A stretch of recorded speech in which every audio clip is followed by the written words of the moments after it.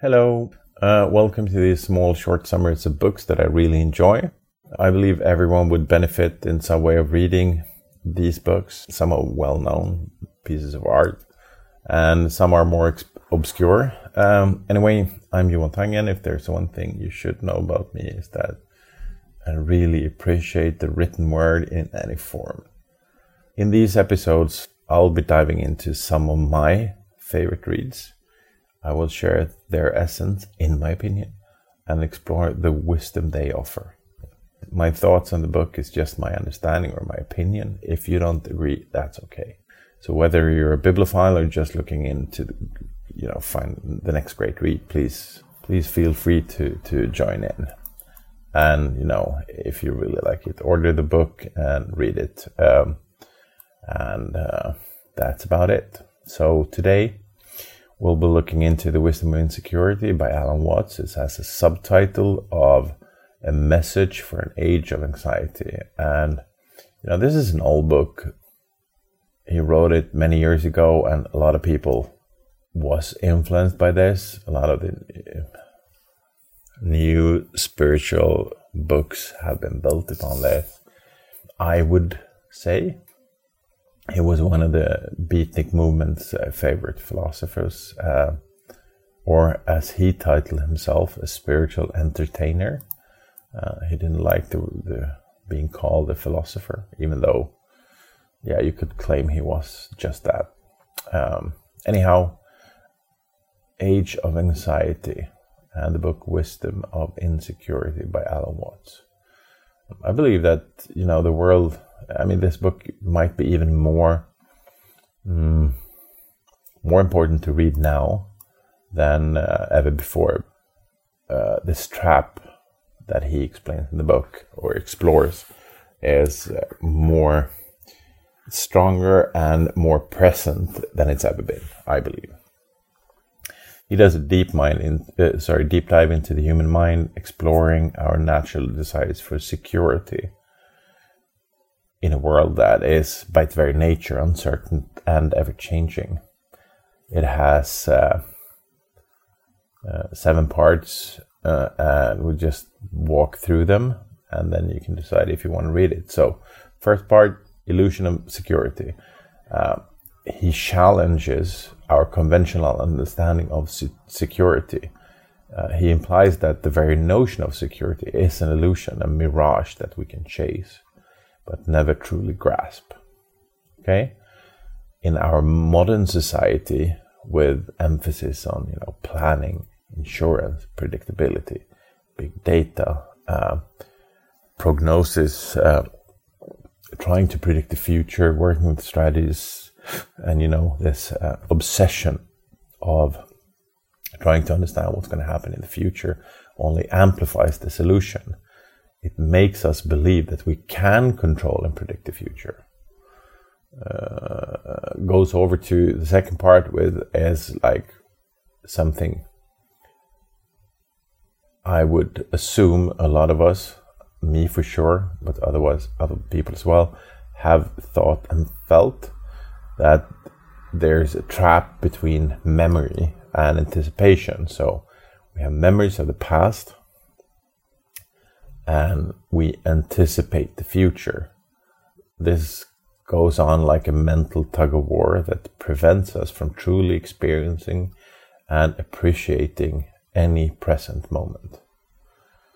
By constant dwelling on past regrets or future anxieties, we rob ourselves of the joy and richness of the present. Embracing the present. And third part.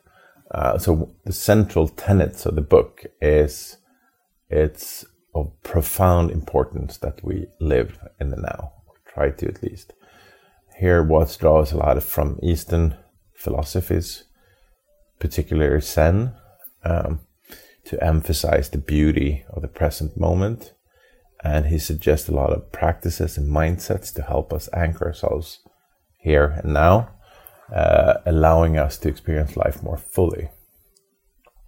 The fourth part, where he talks about nature of reality and the self,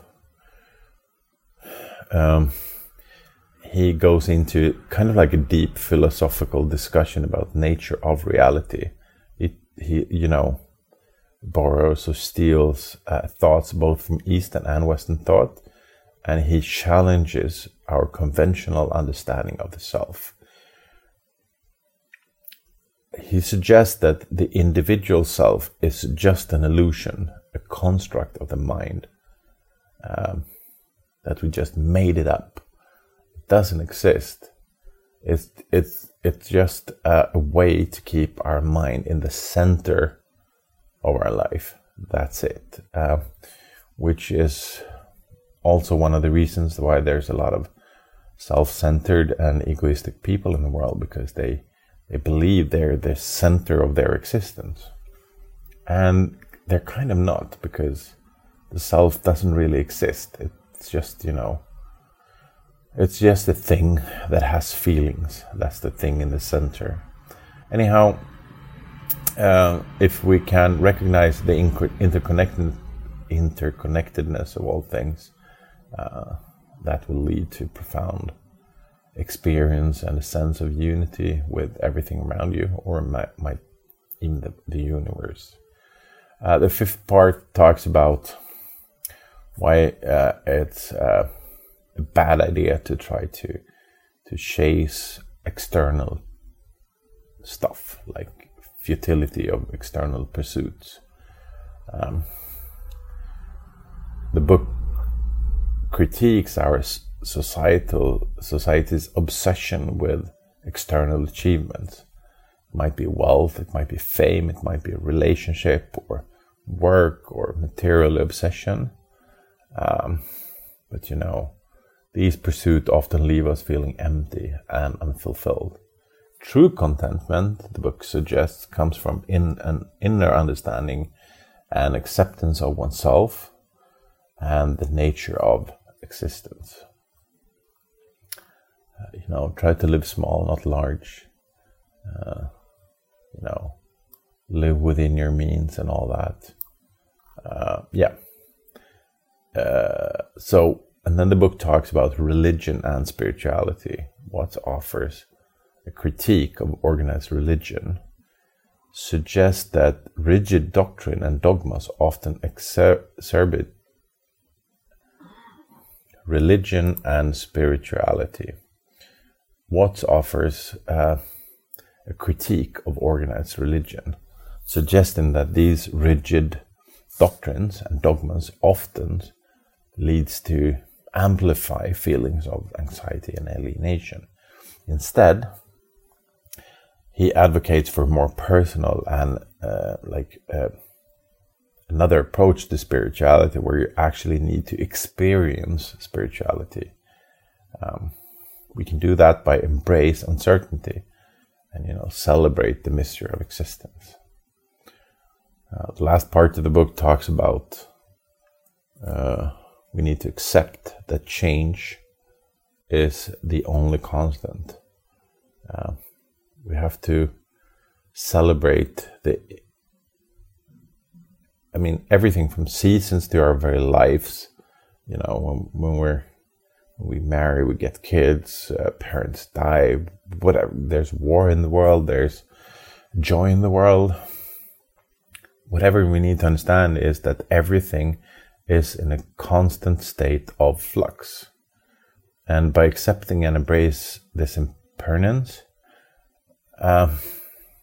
we can find a deeper sense of peace and contentment. By accepting and embracing this, imperfect life, we can get a deeper sense of peace and contentment. And resistance to change only leads to suffering. We just need to stop that. The conclusion is that this book offers a profound reflection on the human condition. The book is Wisdom of Insecurity by Alan Watts, and it has a blend of philosophy, psychology, and spirituality. It provides insight and guidance how to navigate the uncertainties of life. And, by embracing the present, accept that change will happen, and try to grasp the connection between all things, we can find a deeper sense of peace and purpose in our lives. I will end off with these words that Alan Watts is one of the historical people or figures that given me the most sense of what we should do. He delivers it in a humoristic and friendly manner. He's never harsh. He seems like a fucking great guy. And if you want to do something good for yourself, get the book. And if you want change, read it. Take care. Bye.